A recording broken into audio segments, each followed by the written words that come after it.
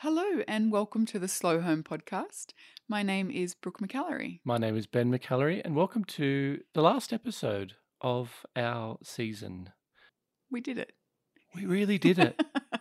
I The did- the last episode of the season we've got here. We have. I didn't know that we would when we started this season, but I'm delighted to say that we did. Me too, because there's been some awesome Oh, conversations. I've really loved this season. Hmm. I've loved the deep dives that I've had with people, but I've also loved how understanding and compassionate and empathetic you guys are, the audience, because it has been a bit of a bumpy old few months, and you've just shown why our corner of the internet is my favorite corner of the internet. There's just so Absolutely. many awesome people. Absolutely. So thank you for being with us for this season and for all the love and kindness that you put out into the world as well, related to my book and to my dad and to the podcast and everything.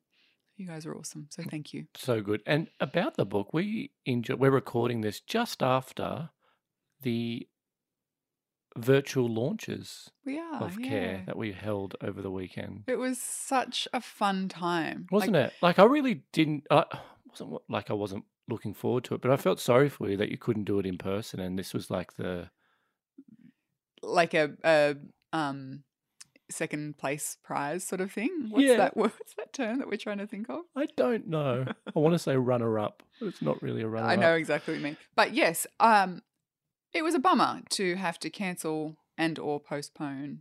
I keep saying that with hope, that we'll be able to reschedule. But it was a massive bummer. But this didn't feel like a runner-up prize. And I found myself saying that during one of the launches. I'm like, I was going to call this a silver lining, but that's not actually true. No. And I called them, I think, something ridiculous like big glittery joy bombs. Probably. And sounds something like you would say. Yeah. It's true. It was so wonderful to see so many people face to face. I got to see, finally, I Zoom met Katie Hawley, who actually illustrated my book. So to be able to see her on the call was absolutely brilliant. And everyone who made it, including one of my sisters, which was nice. Thank you, everyone who was able to come to one of the virtual launches. And if anyone who missed it, I do still have a limited number of books available on my website. Personalised. That you can have personalised and signed, yes. Yeah. So if you didn't make it and you would like to get a personalised book, you can always head over to slowyourhome.com/shop. And there's, some copies of Care there that I can sign for you, and some Slow and Destination Simple too. Excellent. This being the last episode of the season, we're going to do a good old-fashioned hostful. Let's do it. I wanted to start with this question because it's a question you actually got in one of the virtual launch events. Mm-hmm. And it's got to do with Imposter Syndrome. Now, you're going to have to remind me who sent this one to you. It's my mate Hannah. Hannah, Yeah. Okay.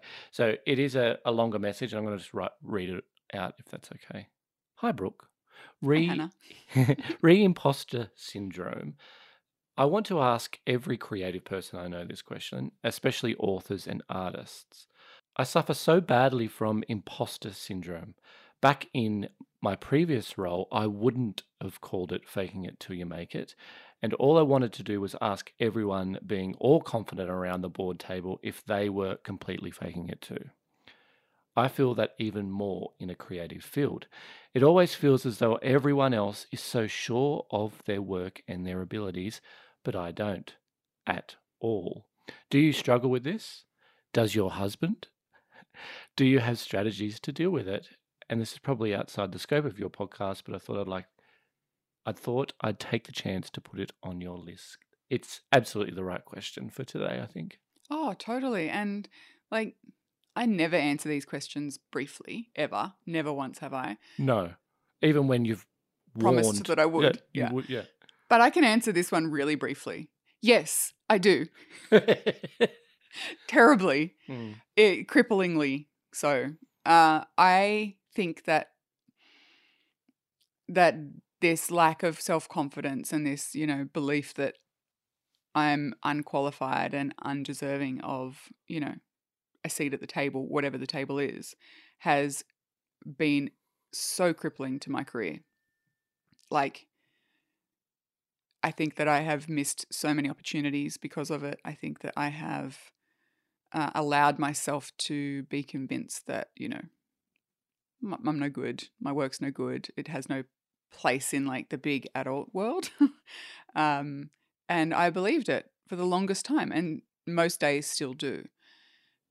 I did make some headway, I think, with writing care because I very intentionally tried to put aside the idea of good versus bad in terms of output when I was writing the first draft or two and just wrote.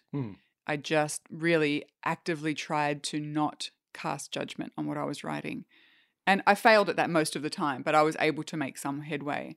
And, writing the poetry that's in Care, that was never part of the plan. Like, I was never going to include that in the book. And it wasn't until I reflected back on so many of the pillars, I suppose, of the book that are, let go of what we think things should look like and instead focus on how they feel or what they, encourage us to investigate. And I did that, and the poems stayed, and they stayed, and then I was convinced that they would be removed at some point, but they kept staying, and then the book got published and it was too late. The amount of conversations we had about those poems was extraordinary. Yeah. I think that's my fondest memory. That's my most outstanding memory of you writing the book is coming to me and asking my opinion on those poems, more so than the content of the actual chapters and the themes itself. Because I think you were so proven with those 9 core themes. You knew exactly what they were going to be, and you knew what they looked like, and you knew practically how they will help people. But I think the poetry is just it was more the creative side of you, right? Yeah. And do you think the more creative you get, the more you're likely to have imposter syndrome? No, I've had it the whole time. Really? So it doesn't matter what it is? No. Oh my goodness, no. Like, so when Slow came out, or even when I self-published Destination Simple way back in the day, I was absolutely beside myself at the thought of my work being critiqued or judged or read or consumed or, paid attention to, because at no point was I convinced that, or even remotely confident that it had a place. Which, of course, the follow-on question is, well, why did you do it? And I don't have an answer for that other than I felt driven to. Like, I felt this very strong call to write. And that's why I started my blog. That's why, like, I was an angsty teen poet back in the day too, because I just felt compelled to write. I didn't know what I was going to do with it. And that's when I started my blog. I didn't know what I was going to do with it. I had no idea that it would resonate with anyone. I had no idea that there would be an audience. And as an audience started to grow, you'd think that that would be validation, and it wasn't. Like, still to this day, people say nice things about my work, and I don't believe them. Like, I wish I did. And I'm working really hard this year on at least allowing myself to feel it. And that helps. When people say something nice about my work, I just allow myself to feel what they're saying, even if I don't necessarily believe it on that deeper level. So that's kind of what my process of reducing the noise of imposter syndrome looks like. I did read something though recently, and I can't remember the exact wording, but it was essentially about how this woman was going to stop using the phrase imposter syndrome. And she said, I'm going to stop using it because essentially it is not imposter syndrome that's putting it on us as individuals. She said the vast majority of people who she speaks to who suffer from imposter syndrome are women, or people from, underrepresented groups. And she said, that's not imposter syndrome. That's being gaslit your entire career. And I really felt that, because I think that my imposter syndrome, for ease, I'll keep using that, started way back, like way, way back at the beginning of my very bumpy and dodgy career, where as a young woman, I was put in many different boxes, none of them that had space for potential. And I was made to see without question that that's where I belonged. You know, I had a job for a couple of years with a company, had a very male-dominated workforce, but more so, you know, the stakeholders that I'd meet and the business meetings that I'd attend. And like the intimation that I was only there because I was a young woman that looked nice next to my boss. And, you know, it's been like, so there's been hundreds of tiny micro, you know, experiences that add up to me not believing in myself and my value and my words. And I could talk about that forever, but I just think that that's an important part of unpacking our own imposter syndrome, and seeing perhaps it's not just us not believing in ourselves. It's like, why aren't we encouraged to have confidence in ourselves through the way we interact with other people, through the way, you know, people talk to young girls, or, you know, yeah, I just think that it's a little bit like my rallying against self-care, you know. Self-care makes it your problem. You're broken, you fix it. And I think imposter syndrome does a similar number on our brains, saying, you know, you're the one who doesn't believe in yourself, you fix it. Well, maybe the reason we don't is because we haven't had those experiences that teach us anything different, or they're certainly outweighed. So it's a very detrimental thing to have to grapple with, and I'm right there with you. What's the solution? I don't know. Like, support each other. Recognize that probably the vast majority of people you do know in creative industries, probably in all work, but specifically you asked about creative work, I'd suggest that all of them suffer from this feeling of not being good enough. So, you know, if you can walk into a conversation knowing that as the baseline, then that is an opportunity for us to support each other, to validate each other, to share how, you know, our work, your work makes us feel, and build each other up that way. You know, I feel like that's a much more positive, compassionate, other, like, collective way of bringing the floor up on the worst of imposter syndrome, maybe. Yeah. I had some thoughts about that. You definitely had some thoughts, and they were really good thoughts. Were they? I really liked it. Well, I learnt. Sorry, I just, you're like, they were good thoughts, and I'm like, were they? Yeah. They were. The inner voice. I might have a really naive way of thinking about imposter syndrome. And do I have it? I don't think I do, because I don't think I'm brave enough. And hear me out here, because I think a lot of people with that acknowledgement of imposter syndrome are brave people, because they're actually putting themselves in uncomfortable positions and hard positions and difficult positions and positions that they're unsure of. But I think if we don't put ourselves in those positions, we're not likely to learn, we're not likely to grow as people. But also, it's interesting, because I think a lot of creative, I think hits the nail on the head. The question is around like creative people and asking creative people, because I think there's this perception that being in the arts or being in that creation industry is easy work. Yeah, okay. As in, you know, like you're not saving the planet, you're not saving people. You know what I mean? Like sure, yeah. It's not like quantitative, you know. Exactly. There's like no it's KPIs. Like you throw some paint on a canvas. Like, how hard can it be? That sort of thing. Again, very naive. I'm talking in a very naive way. And are you saying that you think that? No, this is what I'm trying to get at. And that people, society, I should say, are like, well, you know, it's okay. How hard can it be? Right. And easy to judge. There's a lot of critics within the... I don't think there's a lot of critics within creative industries. I think as someone who creates things, you typically are putting them, if you're doing it as a job, you're putting them out for some kind of judgment or consumption or, critique, whether that's something that you absorb or not. Like you're putting it out there to buy or, for shareability or for cut through or whatever.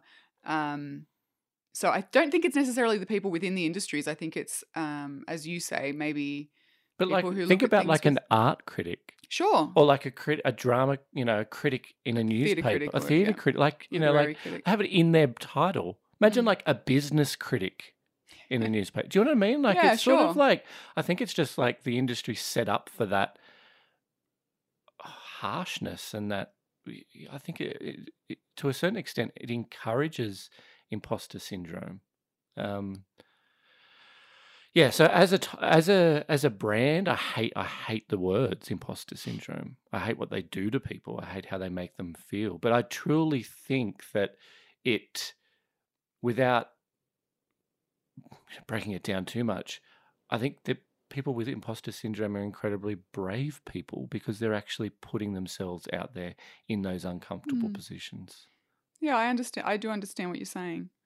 And I mean, I like the idea that you experience that kind of crippling self-doubt when you're doing something that is pushing you beyond your boundaries. I do like that idea. And that might be a way of reframing it a little bit. And I'm feeling this self-doubt because I am doing something new and uncomfortable. Are there any other areas that you get imposter syndrome, or is it more to do with your work, job? No, I have it in virtually everything, in every capacity. That self-doubt, that lack of confidence, that, really shitty self-esteem, that's something that I've had for a long, long time. And obviously, at least since I was a teenager. At least. Yeah. And is it getting worse or is it getting better? I think I understand it more now. Yeah. I think I recognize that there are things that I can do to help develop slightly healthier self-esteem. And honestly, that's so much of what I learnt from writing Care, was that so many of those tiny acts of connection or kindness or play or, shared experience with someone, those things are all capable of helping to develop healthier self-esteem. And, I think I've really run with that and recognize that, the way we show up in our days, even in the most minuscule of ways, is the way we build who we are as people. Like, we are what we do, and if I walk around feeling like I have no place here, I have no right to take up space, no right to, charge for, my work, whatever that manifests as, then that's the way I'm going to feel. But if I spend every day thinking in those tiny pockets, what's one small way I can, engage? What's one thing that I can do and then go, yeah, well done, me. It doesn't matter what it is. It's like developing that awareness that the way we speak to ourselves and the way we view the things that we do as important. I think that is a real kind of shift that the book has created in me unexpectedly. Yeah. But no, so I answered short and then I answered long. Elaborate. Yeah, exactly. Yeah. And you're certainly not alone, Hannah. And can I just say that your work is phenomenal. Yeah. It is so beautiful. And I think that if anyone listening has any interest in incredible handmade woven art, you should check out Hannah's work. She's at Sunday Woven on Instagram. So go and check it out because she's a gem. She really is. All right, let's downshift into a couple of quick fire questions. Oh yes, my specialty. They might be short questions, but normal length answers. Let's combine these two. What's a usual dinner for you? Mm-hmm. What's your favourite cookbook at the moment? Ooh, okay. Well, you and I have just done our whip for the week, right? Yeah. And when we do our whip, which is our work in progress meeting for the week, where we sit down and look at each other's movements and appointments and all that kind of stuff. We also do our meal plan for the week. So we've got on the menu this week, and we have kind of a mixed needs family in terms of meat consumption. So I'm veggie. You and the kids eat meat, but our daughter is hardcore carnivore. Yeah. Well, And you no, but you and do you eat meat. and yeah, our daughter's sort of She's in between. She's like, I just want to cut back on the number of meat meals that she has during the week, and she probably only has it a couple of times a week. And I'm happy for her to do whatever feels right for her. But tonight we're having roast pumpkin risotto. Yeah, multiple vegetable risotto, I'd call it. There's a lot of stuff in it. Vegetable Multiples. Mm-hmm. And that's a Jamie Oliver special. It's a really tasty risotto. And then we've got a satay night. So you guys will have satay chicken and I'll have satay tempeh. You're mad for tempeh. I'll eat like a block of tempeh a week. Yeah, at least. Just raw, just smashed it. Raw, did you say? Yeah. Yuck. Is tempeh smoked? Is that what it is before you... It's fermented. It's fermented, yeah, okay. Yeah. So I make a double batch at the same time, and it's really no extra work to be able to make the chicken and the veggie one. And usually I make a double batch of both and freeze them. So it's like a Malaysian satay recipe that we just get on the internet. It's actually like from Planning with Kids, Nicole Avery's. Oh, is it? Okay, Nicole I was going to say, blog. We're less into cookbooks. Well, I've got a few that I will mention, but we sort of just look at the internet sometimes, don't we? Yeah, I had a big collection of cookbooks before we went to Canada. You did? And you don't know what happened to them? I don't know what happened to them. Either they got given away accidentally or we lent them to people and we haven't gotten them back. I don't know. So we are building our cookbook repertoire again, but it is taking a bit of time. And I don't like buying them just for one or two recipes. I know. So we do have the Cornersmith Use It All cookbook, which is really helpful in minimizing waste and like clever ways of adopting your meal plan to make sure that you really have no waste at the end of the week. So in light of that, we then have leftover night on Thursdays, and Fridays we do like a homemade pizza. And that's actually the best pizza base that I have come across, and that's an internet recipe, and I will link to that because I think if you're someone who can eat gluten and who likes pizza, it is dynamite. It's such a good base. I'm already hungry for it, and it's Monday. For me, on the weekends, I like to cook, and normally that's slow cooking.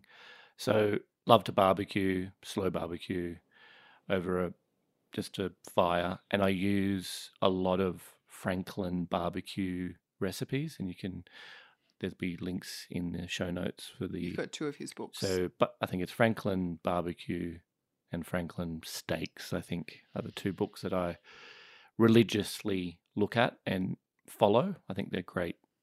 He's just outstanding. I also make a lot of David Chang meals. So whenever I do like a braised pork or something like that, ginger, pork, shallots, that sort of thing, that's where I will gravitate to. And I just follow his recipes off Instagram. Yeah, he's got like Instagram stories, and I just follow those. He's very liberal with sharing his recipes, actually, which is awesome.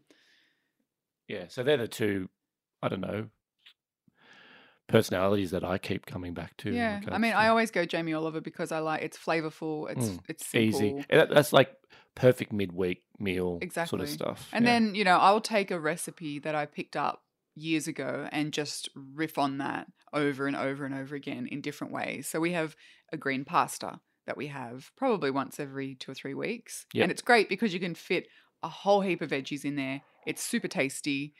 It comes together in 20 minutes, as long as it takes to boil the water and cook the pasta, basically. And it's usually got zucchini and mushrooms and olives and, broccoli or spinach or whatever we've got on hand.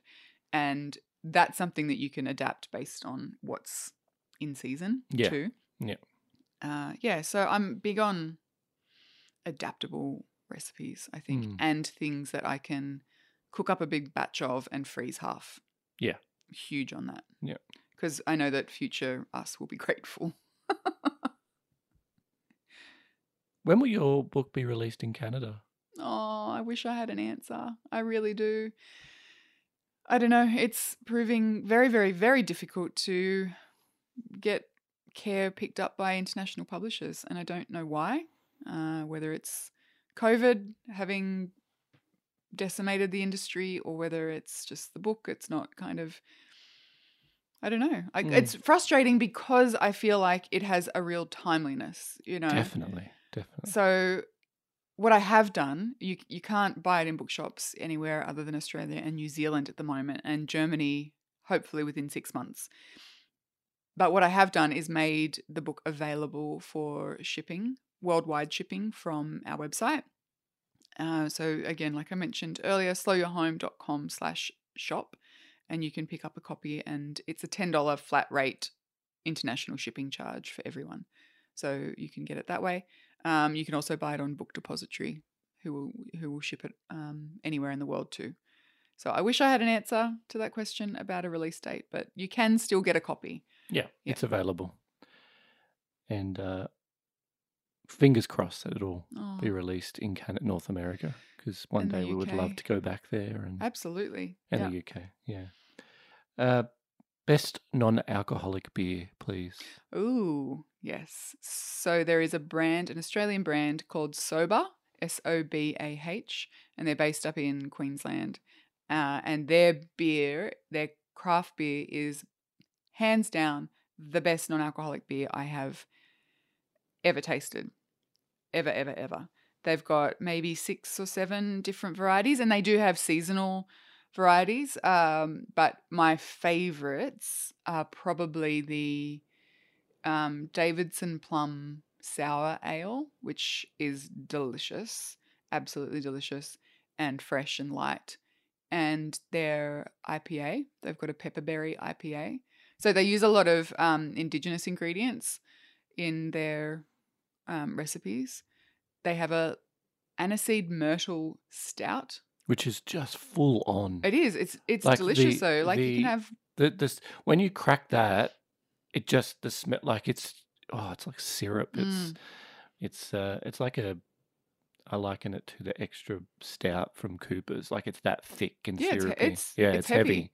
It's heavy. It is heavy. But delicious, and they're all 0 alcohol.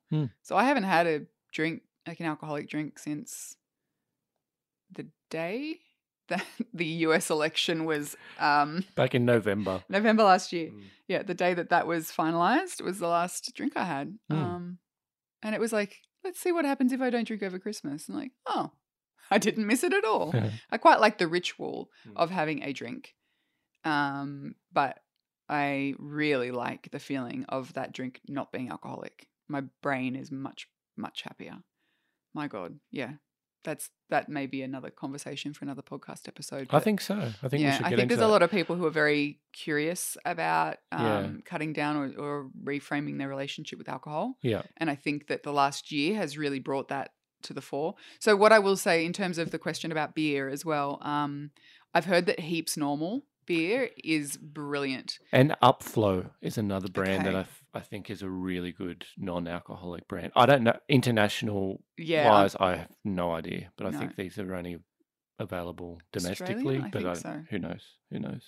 Yeah. Well, I know Sober ships around the country, so you can order a case and they'll ship it to your door, which is awesome.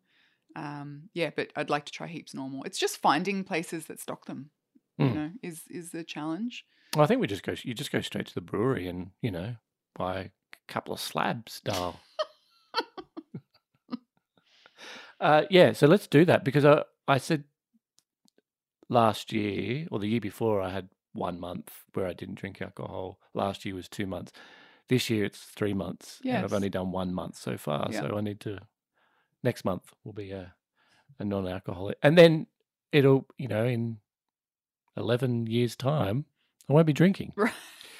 It's called tapering. Yeah, exactly. Couple of questions just around getting stuff done and feeling lethargic and, stuck in mud type feeling.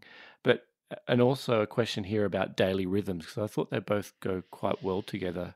And a specific question around cleaning rhythms that we've been experimenting with. Did you want to try and combine those two? Yeah, sure. I do find that visiting rhythms can help when you're feeling that sluggish kind of stuck in mud feeling.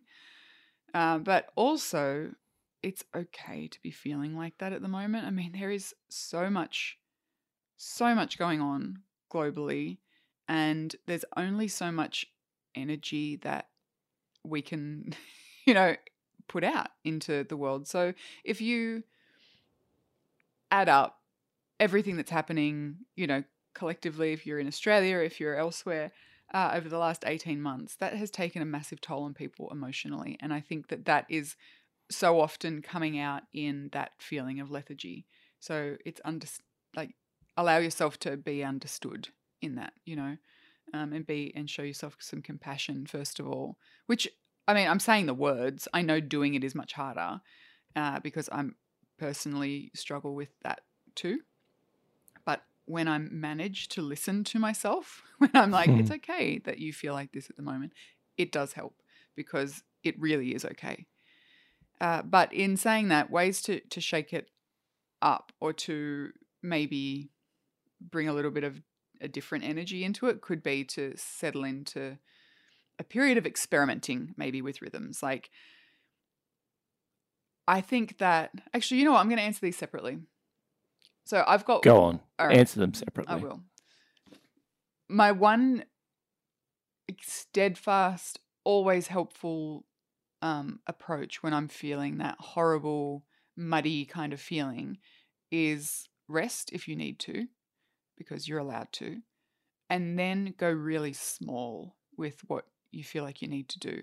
And if that means sitting down and doing a brain dump first of like all the stuff that's on your mind, all the things that you're waking up at 3 o'clock thinking about, all the things that are weighing on your shoulders, put them all down and don't think that any of them are too big or too small. Just put them all down and get them out of your head on a piece of paper. And that then puts you in a position to make a start. And making a start can look like setting a timer for 5 minutes and working on one of those things, whatever they might be. If you feel like the house has gotten on top of you, set a timer for 5 minutes and say, I'm just going to spend those 5 minutes packing away the kitchen, or I'm going to spend those 5 minutes getting the kids to help put away the biggest of their toys that are on the floor, and really break it down to something small, because there's no downside to that. 5 minutes is achievable. And at the end of those 5 minutes, you will have done something that you wouldn't have done otherwise. And that might lead you to feel momentum and you're like, all right, I can go for another 5 minutes. What else can I do? Or let me finish this job. And even if you don't, you're still in a position that's, improved on the position you were in 5 minutes ago. So I think that if you're really stuck and really lethargic, go as small as possible and just say, well, what's the next thing I can do? I find that helps. And that's something that I come back to over and over again in really any kind of question, And I mentioned rest first. I do the same thing with rest. Like, can I do 5 minutes of laying on the lounge looking out the window? Yes, I can. I can do that. I can't go and have a sleep for 2 hours, but can I do that? Can I take 30 extra seconds when I've hung out the laundry to go and have a look at the flowers that are starting to bloom? Can I do that? Yes, I can do that. And allow yourself to recognize that does make a difference. Don't convince yourself that it doesn't, because it does. And then the second part of the question, or the second question about rhythms, we're in a weird spot. We're in a bit of a flux state with everything at home. Life has been very up in the air for us the last 10, 12 weeks. Especially with you being away, I think, with your dad. Yeah. So you just did what you absolutely had to do. And maybe I'm still in that mindset, so I apologise if I haven't cleaned properly. Please don't apologise. You held down the fort for like 10 weeks. Yeah. So, I'm now back at home. We can no longer see Dad. He's still in the ICU, by the way, but improving incredibly quickly now. So he's blown all of our minds. But because of lockdown in New South Wales, I can't see him. No one can see him in the hospital. So that means, I suppose, the silver lining is that I'm home and able to spend a bit more head time figuring out what gaps we've got at the moment. So that sort of really, for me, looked a lot like stopping and paying attention. You know, like when you pay attention to those pain points, like those things that really start to stress you out. Why is it stressing me out? You know, why is the fact that the towels didn't get put out for laundry today stressing me out? You know, unpack that and then kind of start to see where your priorities are, where your energy has shifted, and if there's something that you need to shift in terms of, you know, your weekly rhythm, that might be a good place to begin. And then I think like grabbing a piece of paper and a pen and sitting down and maybe revisiting any work that you've done around your own rhythms to see if they still work for you or not. So that, again, going back to the brain dump idea, like make a list of everything that you feel like you need to do or you want to get done of a morning or of an evening or throughout the week. And kind of spend a minute reflecting on whether or not that's where your time and energy is going. Do a bit of an audit maybe of where your time and energy is going and whether there's gaps there. And if there are, then, you know, again, start small. I think there was a part of the question asking what's working for us at the moment. Yeah. I think being really gentle with ourselves is working at the moment and doing a little bit every day. I think we fell into a bit of a rhythm, you and I, where we'd spend most of a day doing all the cleaning. Yeah, or an afternoon. I remember the Friday afternoons was a good one for cleaning. And I don't think that's working for us anymore. It's not right now. No, from an energy point of view, but also from an enjoyment of life point of view. I don't want to be spending my Friday afternoons cleaning the toilets. I'm happy to clean the toilets, but I'm not going to do it on a Friday afternoon. Yeah. So, you know, splitting stuff up. Yeah. It's much more bite size. Definitely bite size rather than like bang, it's over. And that kind of means that nothing ever gets to a point of catastrophic condition. But it also means we don't have that feeling on a Saturday morning where we're like, don't have any cleaning to do. We don't have that. And that's fine. Yeah. That's a good feeling though. It is a good feeling, but it's not worth my Friday afternoons. I've got a confession to make. Cleaning bathrooms and kitchens and toilets and stuff like that, it doesn't feel as good cleaning with vinegar as it does with chemicals. Okay. Do you know what I mean? And look, I don't think I've ever really cleaned with chemicals before. Years and years ago, you did the majority, if not 100% of the cleaning. Now that's shifted, definitely and shifted. The way it should have, and it has. But do you ever get that, like that sense of like, my nostril hairs are on fire, things must be clean? Nope. Okay, just me then. I think it's you're conditioned to think that. Yeah, I know. You know, like marketing ads, that sort of stuff will show you that look how much this soap scum comes off with just one wipe. Yeah, I don't miss that smell, like the artificial smell. It's more the burning smell. There's something very wrong with you. Thank you. No, I actually get an immense amount of satisfaction in seeing how clean things are with just like vinegar and soapy water. Yeah, I do as well. I think it's awesome. Like I'll never go back, don't get me wrong, but I just... Well, not while you're living with me. Is it bleach? Is that what I'm missing? The bleach? Maybe. How bad is bleach? Terrible. Is it? Terrible. Yeah. Yeah. Yeah. Like, look, I get it. I've used it. And there's going to be times where, you know, particularly if you're someone who is just wanting to transition into green cleaning, it's much easier to start from a place of like as clean as possible. So if you've got some leftover bleach or whatever and you give your bathroom one last really deep clean, nostril burning kind of clean, and then you transition into green products, so like vinegar and soap and bicarb, it's going to set you up for success to have like baseline clean before you start with... Oh, really? Okay. Yeah, I think so. So is there ever? Do you use bleach anymore? No, I don't. I haven't bought it for many years. Will there be a time where you will need to use it? And if so, can I use it? I don't think there will be a time because there are other options. Sounds like I'm addicted to bleach. It's very strange hill to die on, but okay, go off.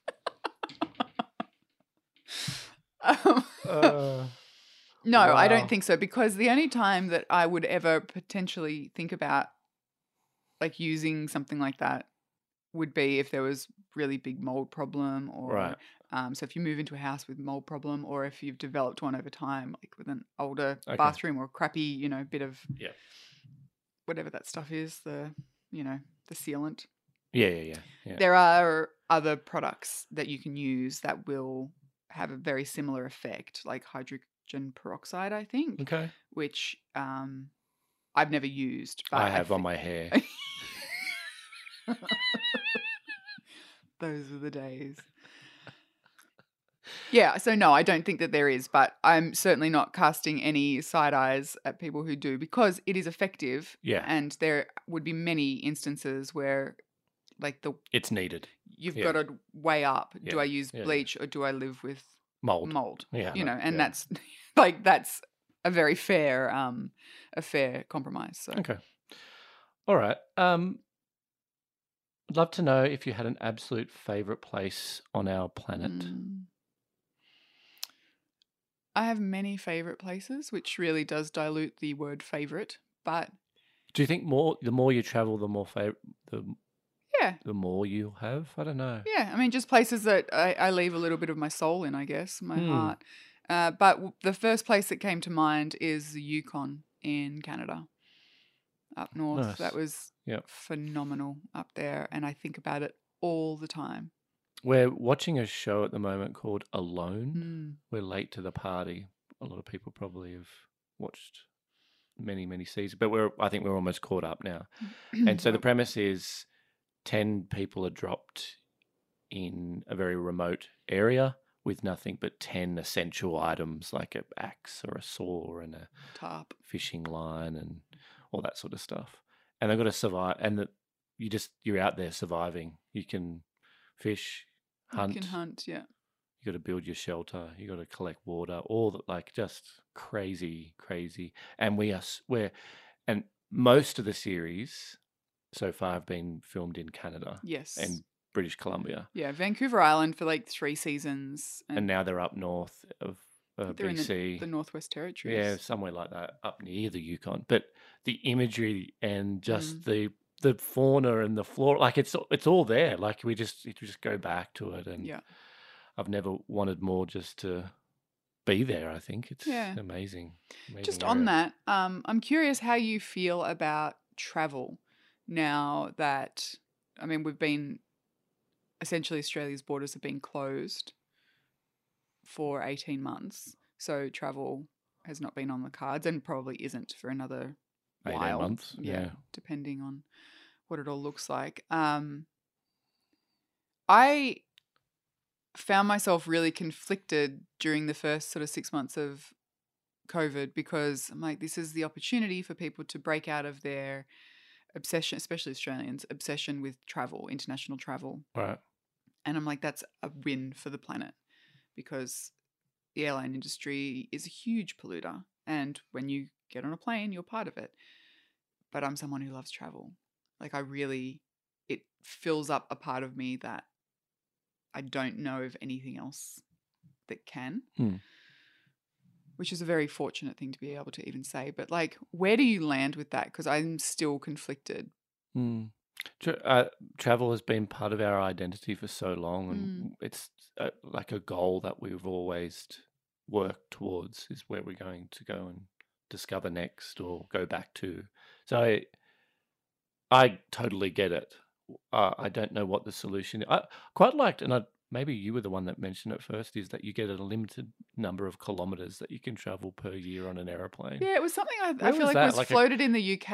And you get a quota. Everyone gets one international flight a year that's like tax-free. Well, yeah, just normal. Yeah. But then anything above that and you get smashed with tax. And it's on a sliding scale. So Yeah. if you're someone who flies 100 times a year for work, then that 100th flight is going to be cost you at an astronomical kind of Yeah. level.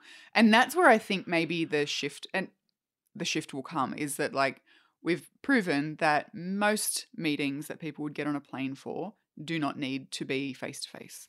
We can use Zoom to great effect. I know it's not the same, but there are massive benefits to that. Obviously, the airline industry will be wanting that to not happen. They want people back on planes, so I guess we're back where we always land. I think with the these travel industry conversations. needed a shake-up, and I think COVID has done that. A lot of the third parties or the middlemen, their business models haven't survived or not likely to survive. So I think that's a good thing. How sustainable it is for airlines to sort of instigate that travel quota kilometre thing. I don't know whether that'll work, but I like the sound of it, and something like that would be great, because I would really miss not being able to travel long term. Yeah, I've missed it enormously. So I am really curious about. So what that's gonna Yukon look for like. you, and I guess for me it is anywhere with mountains. Yeah, just love the culture and that landscape. Dear Ben, in Series 8, it would be great to have a deep dive with you on your current slow life. Okay, noted. All right. Episode next season, we'll do a chat with Ben. Yeah, remember the interview we did with you when we were in Yeah, I do. Canada? We'll do part 2 for that. Yeah. All right. As a puppy mum, I want to hear more about your dogs. Who are they? What are they like? They are Cash and Joey, and they are funny dogs. They really are. So Cash is a Cavalier King Charles. He's a Cavalier Spaniard. cross with a Maltese. Oh, that's it. Yeah, so he's a Maltalier apparently. Yeah, that's right. And he is like 10, I think. He's maybe not quite 10. We've been 9. saying that he's about 9, I think. We've been saying that he's the same age for about 5 years. Yeah. But I'm pretty sure he is maybe 9 now. Yeah, he's a bit younger than our son. Yeah. So, and then we've got Joey, who we adopted 2019. And he is apparently a pug crossed with a beagle, so a puggle. Not a lot of pug in him, except his curly tail. He's a lot of beagle. Yeah. A lot of temperament like a beagle. He's one of the most stubborn dogs that I have ever come across, and so food driven. So you'd think that he would be easy to train because he's so food driven, but he's, if I'm being perfectly honest, really challenging. Not as much as he was, but he was very, very challenging in his behavior when he first came to live with us. But at the same time, he is loyal to a fault. Like, he is the most loyal, devoted dog, particularly to our daughter. She was at a friend's house a couple of weeks ago, and she'd been there for a couple of hours, and you and I took the dogs for a walk, and we happened to walk past this friend's house, and Joey stopped maybe 10 meters from their house and stood dead still, and his nose started going crazy, and then he started whining at the front of her friend's house. Crazy. And he knew she was there. Yeah. And he's like, but I'm not leaving without my person. Yeah. So he's hilarious and, challenging to walk, because he is so strong, gets so slow and sniffs and just does what he wants to do. It's the beagle in him. Yeah. So yeah, we're exploring different options in terms of like harnesses and stuff. Yeah, we've tried lots of different options, and we're learning about him. He's still a young one, really. I just wish he'd just relax. And there's just so much to smell and do. Yeah. Where Cash, our first dog, is a little bit older now, relaxed, chill, easy to walk. Yeah. Like he's quite a nice. But he's like a house dog. He's a lap very dog. very much a house dog. Where Joey's just a bit more energetic. They do kind of clash at night when Joey's got so much energy. He kind of nips at Cash, and they play fight. A little rumble, which is funny to watch. And But Joey's so cheeky. Like he'd go in, he just wants attention all the time. So he'd go into the kids' rooms and grab like a toy and bring it out and go, game on, Yeah. try and catch me. Yeah, and he knows that they'll chase him, Yeah. and yeah, so he's smart. Yeah. He's smart. Too smart for our good. But that's it. Someone else, I think, asked whether we have any other pets at That's this right. stage, and we Yeah. don't. No. I am allergic to cats, and the plan was always to bring some chickens into the yard, but I honestly don't know how that would go with Joey. To be blunt. So until we can come up with a bit of a very well engineered chicken coop solution, Yeah. we will hold off on that. But Yeah. I'd loves to bring some chooks home. Joey's got a bit of history with chickens. Our neighbours' chickens. All right. Favorite lockdown playlist? I am having a moment with music Oh, in that I'm finding it very difficult to listen to anything new. And I think that's an anxiety response. comfort thing. Yeah. Yeah. And like, I find myself rewatching the same movies and TV shows over and over again. And I think that's just because there's been so many moving pieces and different things going on in our lives the last 3 months. I can't come at the idea of anything new.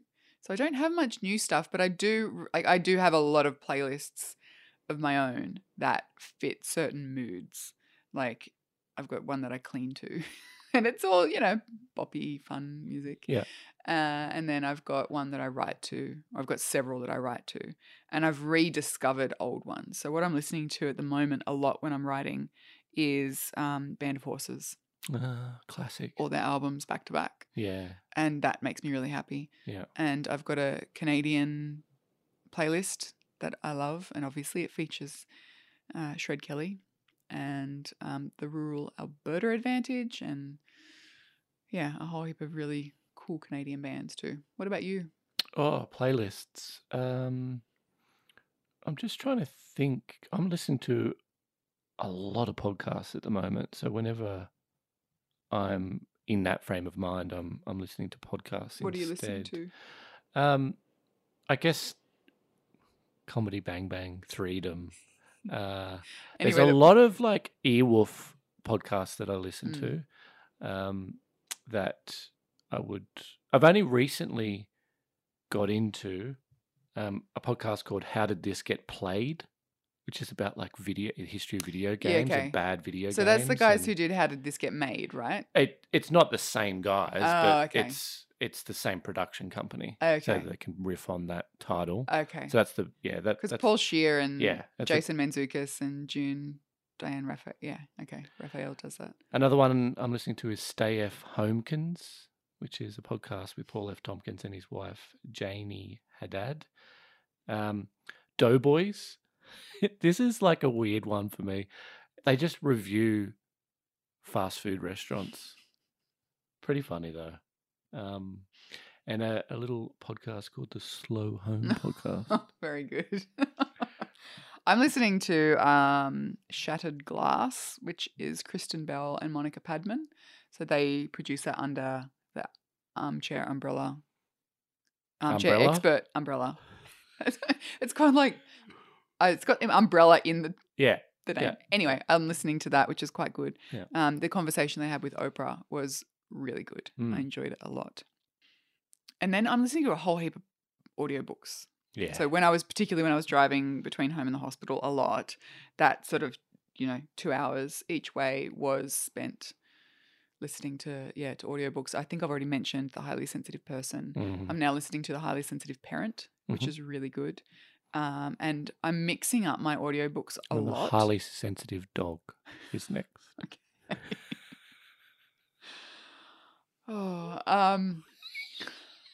So much in that sigh. Yeah. And I'm listening to The Body Keeps the Score, actually, and I have been listening to that for months, and I'm finding it very, very, very helpful and insightful, but very, very, very, very heavy. So I'm breaking it up a lot with other things, namely like Jack Johnson music and things that make me feel nice and light, because I'm finding that pretty full on. And the other one that I've just started listening to is called Think Again by Adam Grant. Yeah, we're listening to so many podcasts. Maybe we need to listen to more music. So I think if anyone's got any Yeah, recommendations send them our way. of our kind of music, What's our kind send of it out. music? Well, you mentioned Canadian bands, Sure. Band of Horses. Hmm. So, that alt. But then I also have a very big soft spot for like 90s dance And, music. when I run, that's what I want to run to too. Yeah. So, yeah, anyway, just send us your recommendations of new music and we will listen and review. Oh, will we? No. Hey, it's been great. It has been great. Thank you. Thank you. Honestly, thank you for this season because I couldn't have gotten It's been this tough season tough out. to manage this season, but Yeah. we've got through it. We And, have. looking forward to the next season, whenever that may be. Yeah, bit of a break, and then we will be back in your ears, but I cannot give you a time frame because We don't know, man. exactly, man. All right, guys. Well, take care and Get vaccinated.